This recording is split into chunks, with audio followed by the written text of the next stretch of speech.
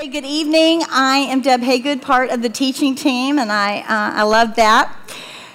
Love the summer study, Women in the Word. It's just so neat because we can be relaxed and easygoing, and it's light outside. Isn't that fun? Great snacks. We can drink iced coffee. It's fun. It just makes me happy to be here with you, to be here with women studying God's Word, and we're talking about women. So it doesn't get any better than that because as women, we're interested in other women. I personally like to keep up with Kate Middleton, Princess Kate. Or maybe she's Duchess Kate, but she's got that little Princess Charlotte. She's cute. As women, we're interested in women, and God loves women. He made us in his image. Man and woman, he made in his image. Now, he made us different from men. Genesis tells us that he took the dust from the ground to make Adam, but for Eve, he took a rib out of Adam and then fashioned her into a woman. Women are important to God, and they are important to God's kingdom. And we see women all through Scripture. And those that walk with the Lord do some amazing things. And so this summer, we are looking at 5 real women from the New Testament.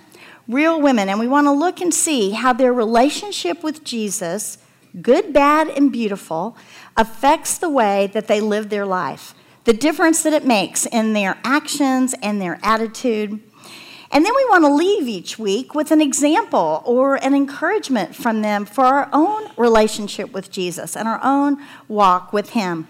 Last week, Lynn told us about Elizabeth. She's a great lady. She was a faithful, believing gal that loved the Lord. He was her abundance. And when she had a son in her old age, she was grateful.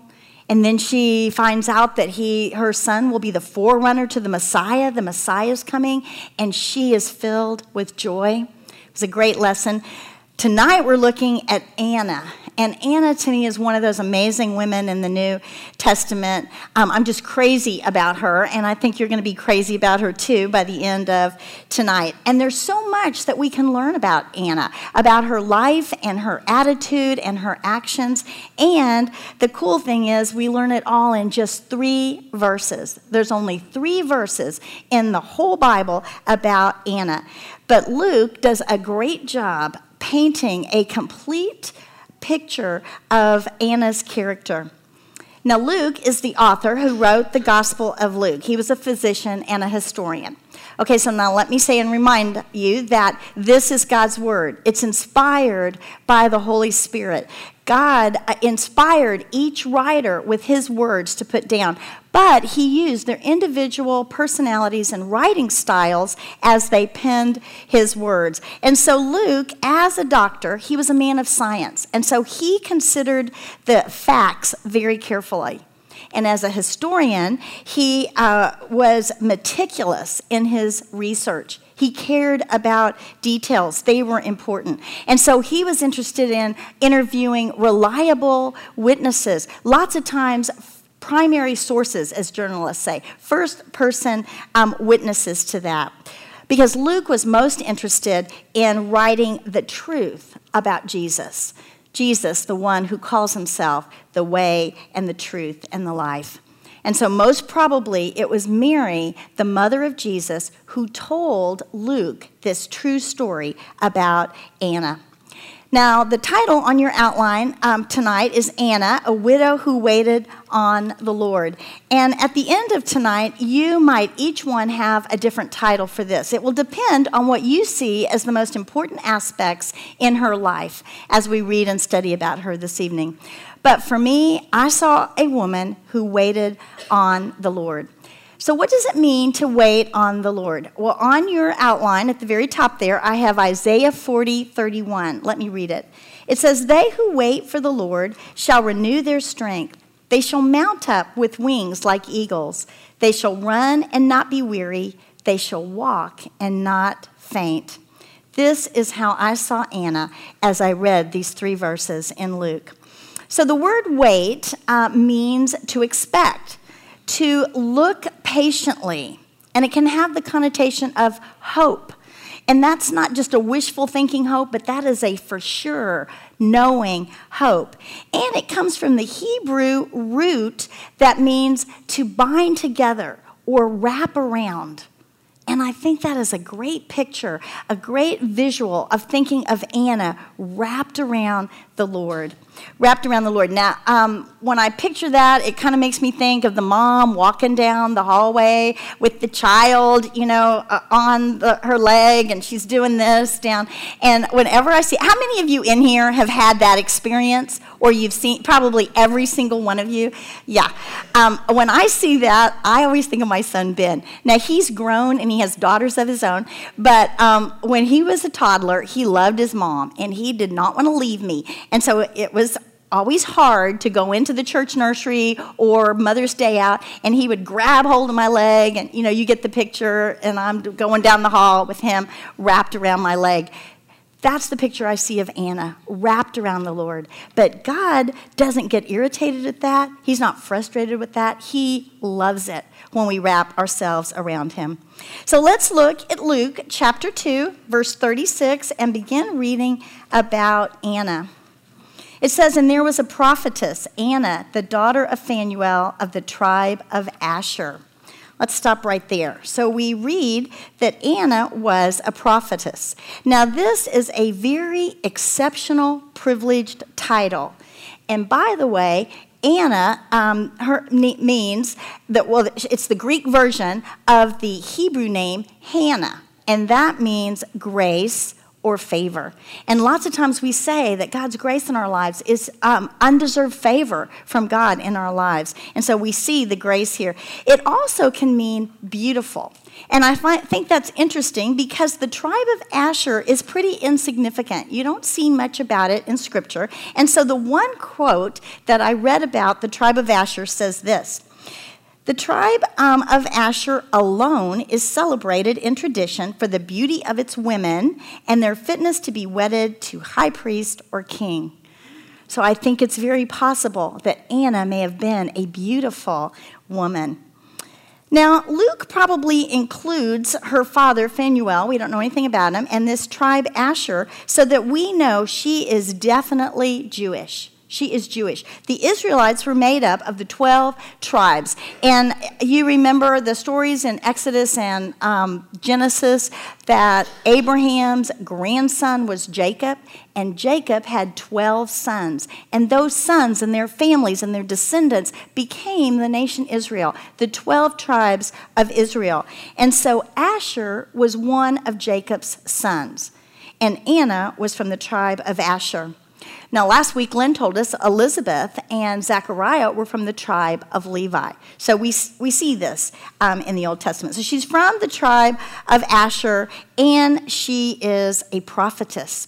So what is a prophetess? Well, it is a female prophet, and there are not too many of them mentioned in Scripture. We have Miriam in the Old Testament. She was the sister of Moses. And then we have Deborah in the Old Testament. She was the great judge that we see in the book of Judges. And then here, as the New Testament opens up, is Anna, and she is called a prophetess. It's a female prophet, and there were not too many in the Old Testament and in the New Testament as well. And a prophet is one who speaks God's words to the people. He speaks God's words to the people. And they were chosen by God. So here we see God's grace on Anna. God called them directly, and then he placed his Holy Spirit on them. Now, let me just say one thing there so we're not confused. Today, when we believe in Jesus, immediately we are filled with the Holy Spirit. That happened with Jesus' work on the cross and his resurrection. And he told us that was going to happen. He told the disciples, when I go away, I'm going to send you the counselor. And then that's what we see in Acts. We see at Pentecost and through Acts. When the people would believe in Jesus, they would be filled with the Spirit. But not so before the death and resurrection of Jesus. Then God placed his Holy Spirit on certain individuals. Prophets had the Holy Spirit, and they gave God's message. And we often think that that message is one of foretelling future events. And that's part of it. But more often than not, they were telling people God's words of judgment and repentance. They were saying, come back to God. Come back to God. He loves you. He wants you to follow him. And they were giving them words from God that talked about his character and who he is, words of encouragement. God is good and he's loving and he cares for you. Trust him, follow him, and experience his blessing. God wants to bless you. And then there's also many prophecies in the Old Testament about the coming Messiah. Many words about the coming Messiah to Israel. And I have two of those. There's many, but I just put two on your verse sheet. First one is Jeremiah 23. 5 and 6 says, Behold, the days are coming, declares the Lord, when I will raise up for David a righteous branch, and he shall reign as king and deal wisely, and shall execute justice and righteousness in the land. In his days Judah will be saved, and Israel will dwell securely. And this is the name by which he will be called. The Lord is our righteousness. Lord there is the word Yahweh. So the Messiah, the Savior, the Redeemer that was going to be sent would be divine. And he would also be from the line of David, the tribe of Judah. And then Micah 5:2 tells us, But you, O Bethlehem Ephratah, who are too little to be among the clans of Judah, from you shall come forth for me one who is to be ruler in Israel, whose coming forth is from of old, from ancient days. And so here we read that the Savior would be born in Bethlehem. There's many more, and Anna would have known them all because Anna would have known God's words as a prophetess. She would know the scriptures. The Old Testament, we call it, that's all they had, the law and the prophets, as they said. The law, those were the books written by Moses, Genesis, Exodus, Leviticus, Numbers, Deuteronomy. And then we have all those prophets, Isaiah and Jeremiah, and the little prophets, Micah and Zephaniah and Haggai. All of those would have been prophets speaking God's word. Anna would have known those scriptures. She would have listened in the temple as they unrolled the scrolls and read God's word. Anna believed God's word, and she believed these prophecies of the Messiah. She believed that he would come. And so I think she told others the word of God, and she also encouraged them with God's word. Anna was looking expectantly for the Messiah. She had a for sure hope that God would send him as she waited on the Lord. So what does knowing God's word do for us today? Many things, but one thing is it gives us hope. It gives us hope. Hope for today and hope for the future. We know his word and we believe that God is in control, that he has a plan and a future for each of us, a plan to bless us individually. Now, we live in a time when Jesus, the Messiah, has come to earth the first time, but he told us that he was coming back. He told the disciples in John 14:3, so I just put that on your verse sheet as well. It's a great verse.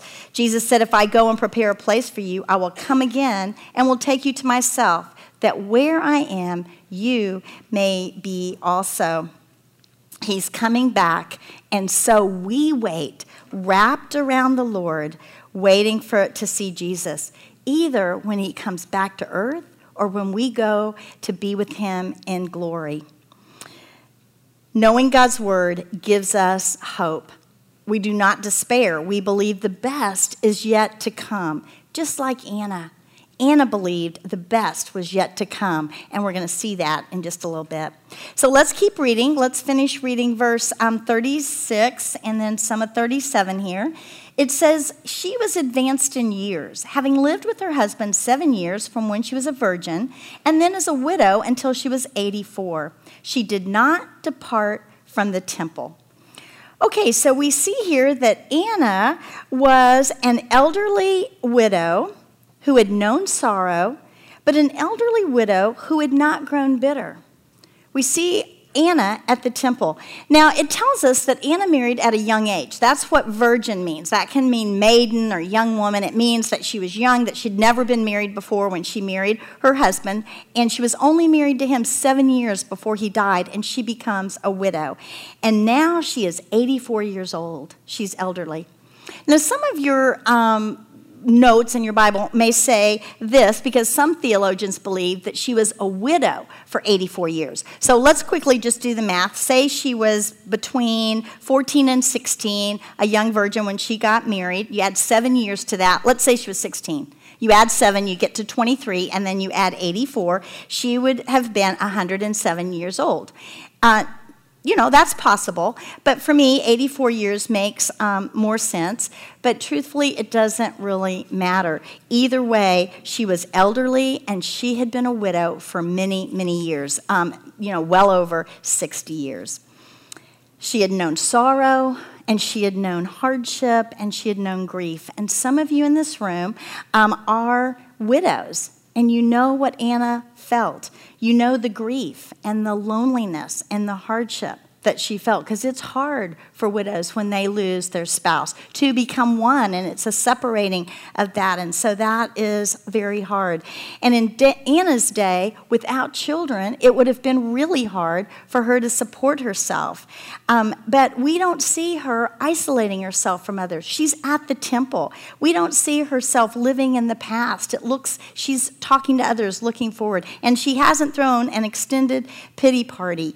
Instead, Anna wrapped herself around God. She waited on the Lord. She trusted in his goodness and provision. I think she knew the scriptures that talk about this, and I have a few on your verse sheet. I think she knew Psalm 147:3, where it says he heals the brokenhearted and binds up their wounds. Anna must have waited on the Lord to heal her broken heart. Psalm 68:5 says, Father of the fatherless and protector of widows is God in his holy habitation. I think she trusted in God to be her protector. And then Jeremiah 49:11 says, leave your fatherless children, I will keep them alive, and let your widows trust in me. I think Anna obeyed the word of God and trusted in the Lord. Now, the scripture says that she was at the temple, so day and night, she's always at the temple. So some theologians think that there might have been, in the outer court, some little rooms, and the priest would have stayed there, and she might have had one of those because she was a prophetess. Other theologians say, no way that she lived around the temple, but she just lived in Jerusalem close by and was always at the temple. But we see here when we read that she was focusing on God. And I think maybe as she felt God's comfort in her life, she was offering comfort to others as she was in the temple day and night, offering comfort to them. Because we know 2 Corinthians 1:3 tells us this, blessed be the God and Father of our Lord Jesus Christ, the Father of mercies and God of all comfort, who comforts us in all our affliction, so that we may be able to comfort those who are in any affliction, with the comfort with which we ourselves are comforted by God. That's one of the reasons God comforts us, so that we might reach out and comfort others. And I think that's possibly what Anna was doing as she was at the temple night and day.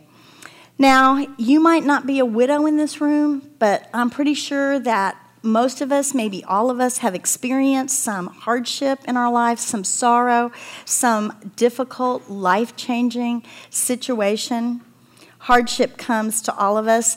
And I read this quote by William Barclay. He's a Scottish theologian. I love the writings that he writes about the New Testament. He says this, sorrow makes us either hard, bitter, resentful, rebellious against God, or it can make us kinder, softer, more sympathetic, and our faith grows deeper and stronger and more unshakable. That first way causes our faith to weaken and dwindle until pretty soon there's nothing left. The second way, when we're looking at God how he is, our faith grows deeper. So, how do we grow better instead of bitter when tragedy strikes? Well, we must focus on God as he truly is, as a loving, caring provider, instead of a harsh, distant tyrant. If we see God as hard and distant and uncaring, we grow bitter because that's not who God really is. We are not seeing him as he truly is, and so we grow bitter and our faith dwindles. But when we look at God, who he is, we see him as the one who loves us and provides for us, and he has a purpose in our sorrow to bring us closer to him. Then our faith grows deeper and we grow better. This is how Anna saw God. Now, I was talking to my daughter-in-law a couple weeks ago, telling her this story about Anna, and I said, I really want to make her come alive for the women that come to hear this story. I want her to be real. And so my daughter-in-law said, well, you should talk to your mom. Grandma's been a widow for a long time. Now, Erin loves my mom, and she's right, because my mom, my dad died when he was 47 years old, and my mom was 46. And so now she's 86. So she has been a widow for 40 years. And my mom is a lot like Anna. She's known sorrow, she's known grief and loneliness, but she didn't grow bitter. And by the way, my mom's name is Ann, so that's something. She didn't grow bitter because my mom had a strong faith before my dad died, and her faith only grew stronger and deeper and more unshakable after my dad died. You know, everyone loves my mom. Those of you that are here that know my mom love my mom. She didn't isolate herself from people. She loves people and they love her because she's kind, she's an encourager, she's a comforter, and she is a listener. She loves to serve people. She's always thinking of others before herself, whether it's family or community or her church. In fact, she's had so many different ministries in her church that I can't even keep up with it. She loves people. And next to her bed, she has her Bible and her devotionals. And she reads those every day and every morning and every night. And when my mom's away from home or out of town, next to her bed is her Bible and her devotional. Wherever she is, she knows God's word. But she never beat us over the head with it growing up. Still, she doesn't, but everybody knows exactly what she thinks. And so if you go to my mom with a problem, she listens to you. And if you ask her opinion, then she will give you wise counsel from the scripture. Now, I have a picture of my mom. We can put it up there. And this is my mom. She's beautiful, isn't she? She is unlike Anna in that she was married 27 years, and she had 4 kids. She has grandkids, and these are her 4 great grandkids. My mom is a widow. She's a woman who waits on the Lord. She truly believes that the best is yet to come. So I hope maybe that makes Anna seem a little more alive to you. But let's go on and finish reading verse 37. It says here, and then as a widow until she was 84, she did not depart from the temple, worshiping with fasting and prayer night and day. Anna was a widow who worshiped God night and day. She worshiped God with fasting and prayers. So the fasting tells us that she was devoted to God. She was devoted to him. And the prayers tell us that she talked to God and listened to God. She had conversations with God.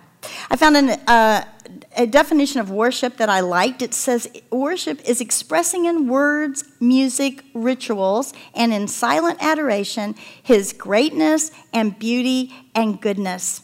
The goodness of God. And worship is also adoring God and giving him glory for all he is and all he has done, to delight and revel in him, and to express to him the love that swells within us. That's worship. Day and night, Anna is giving God glory. She's expressing her love for him. She was in God's house with God's people, and that is a good place to be.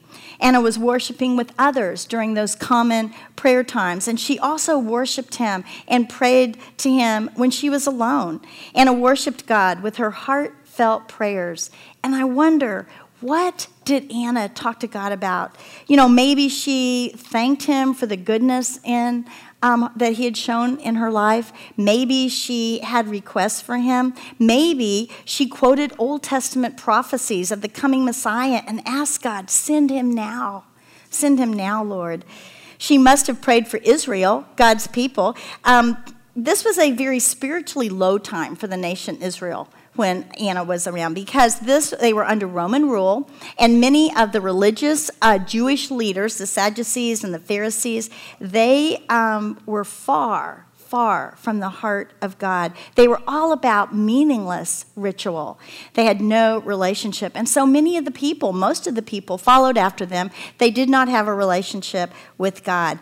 And yet, there is always a believing remnant who knows God and believes God and follows him. And Anna was one of those. She was part of that believing remnant, believing in God's goodness, waiting on the coming Redeemer, and worshiping God. Day and night, worshiping God. So where and when do you worship God? Where and when do you pour out your love and your adoration for him? Now, all of us in the room could answer that in a different way. So maybe we would say that we worship God all the time and anywhere. Anywhere. Certainly, I worship God at Christ Chapel on Sundays when I come, and I worship him through music and prayer and listening to his word. We worship God tonight when we lifted up those praises to him. We were worshiping the Lord. I worship the Lord when I'm sitting on my couch and I see the pictures of my family, and I am overwhelmed with God's goodness that he pours down on me and on all of us. I worship God when I'm sitting in my backyard looking at my flower garden, or sitting on my swing and watching the sunrise or the sunset. Okay, it's mostly the sunset. But when I'm there and I see God's creation, I am overwhelmed with worship and love and adoration for what he has created. Maybe for you, it's when you're in your car and a song comes on and it touches your heart and you are filled with love and adoration for God. You revel in him as love for him overflows from your heart. Maybe you worship him in the midst of helping someone who is struggling or in need, and you see in their face the face of Jesus. Maybe you're worshiping God when you see someone baptized, or you take the Lord's Supper and you contemplate what Jesus did for you. It says Anna worshiped God day and night, and we too can worship God all the time and anywhere. So now we come to the third and final verse, but first I want to talk about what's going on, the reason that Luke has put Anna in chapter 2. So far, he's given us all these details in these first two verses, but this third verse, he's going to tell us why he's talking about Anna. So we're going to go back and talk a little bit about some of the stuff you had in your discussion time. Now, chapter 2 of Luke, we all know that begins with the birth of Jesus. We love that story. We read it at Christmas, and you know it well. Mary and Joseph come to Bethlehem, and baby Jesus is born in a stable, and out in the field are the shepherds, and the angel comes and says, "For unto you is born this day in the city of David," which is Bethlehem, "a Savior who is Christ the Lord." And then all the angels start singing praises to God, and so the shepherds jump up and they run into Bethlehem and they find baby Jesus, and they tell Mary and Joseph everything the angel said to them. And then you looked at verse 21 that says when Jesus was 8 days old, he was circumcised, and they named him Jesus, just as the angel had told Joseph to do. And this is a lot like what Lynn told us last week with John the Baptist. He was circumcised on day 8 and was given the name John, as the angel had said. Now, circumcision was very important to them.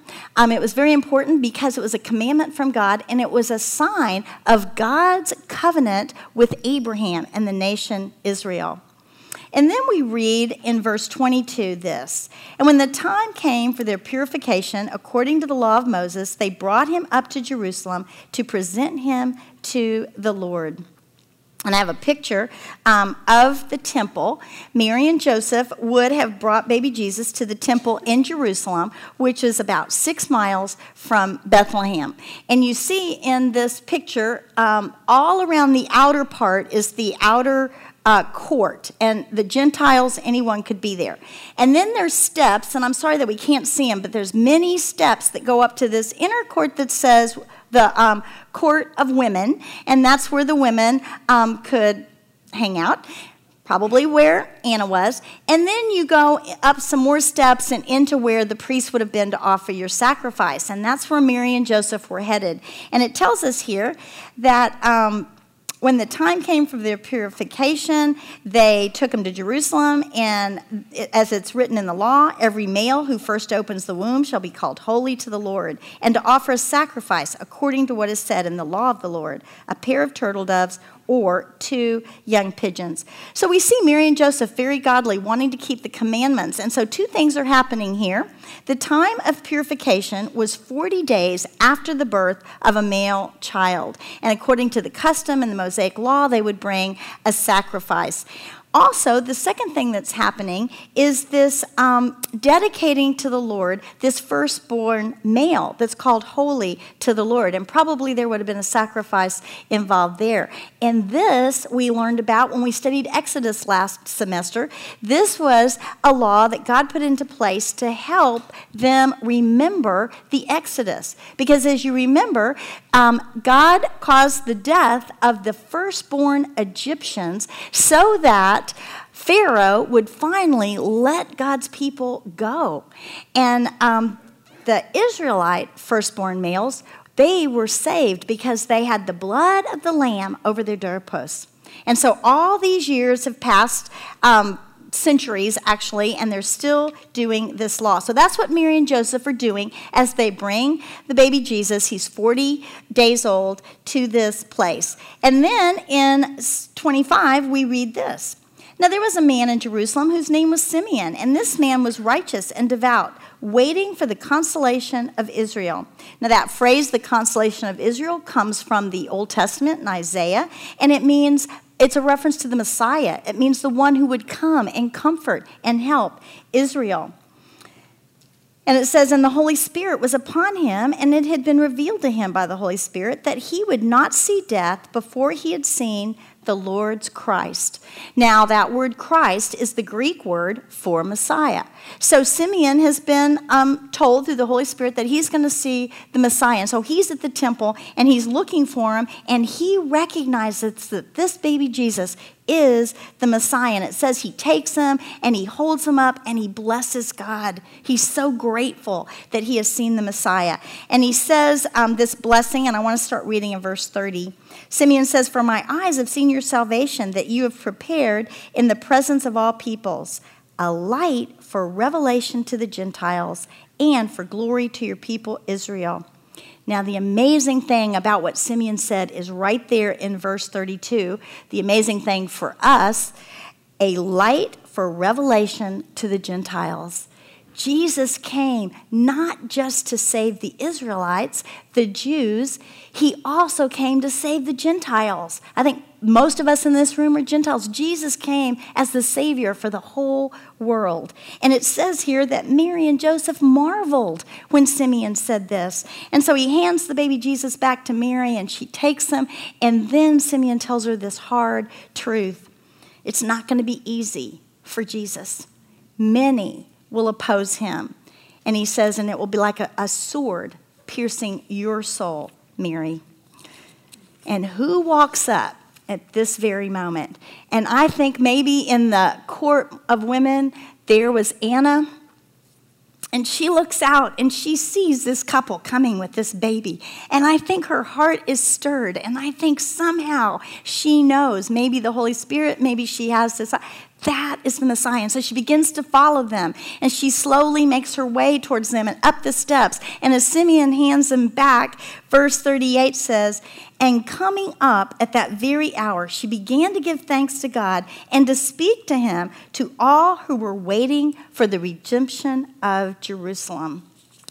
Who comes up at that very moment? Anna. Anna, the widow who's at the temple worshiping God, waiting for the Messiah as she is wrapped around the Lord. And here he is. And Anna recognized him, and she, it says, began to give thanks to God. Now, the Greek word there for thanks can mean to respond in praise. She recognized Jesus, the Messiah, and she responded in praise. So why is praise important for us today? Because it is important.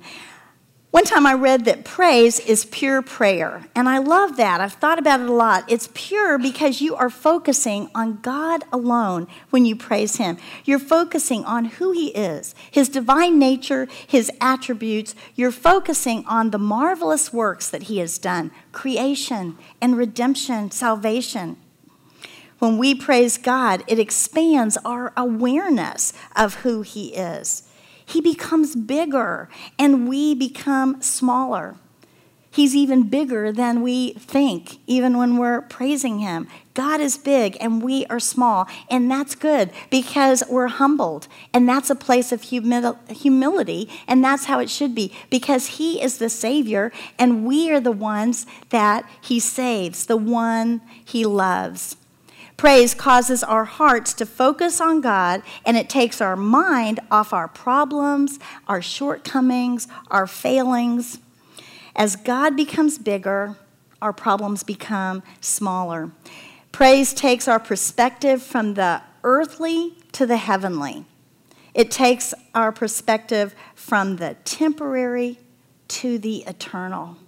To the eternal. David knew this in Psalm 9, 1 and 2. He says, I will give thanks to the Lord with my whole heart.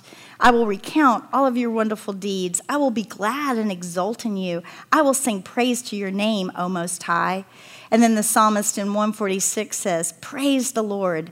And that phrase in Hebrew is hallelujah.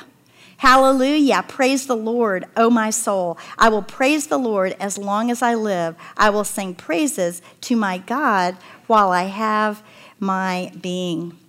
Praise causes us to focus on God alone, and it gives us an eternal perspective. A dear friend gave me this statue for my birthday, and you can see it. I have a picture of it that we can put up, but she's obviously kneeling, looking up to God, and I don't know if she's listening or if she's calling out to him in confession or sorrow or maybe a request. But while I've been studying Anna, I've had her right in front of me as I've been looking at Anna, and I see a woman that is praising God with her whole heart, and I want to be that woman. The last thing we see in verse 38 about Anna is that she was a witness who told everyone about Jesus.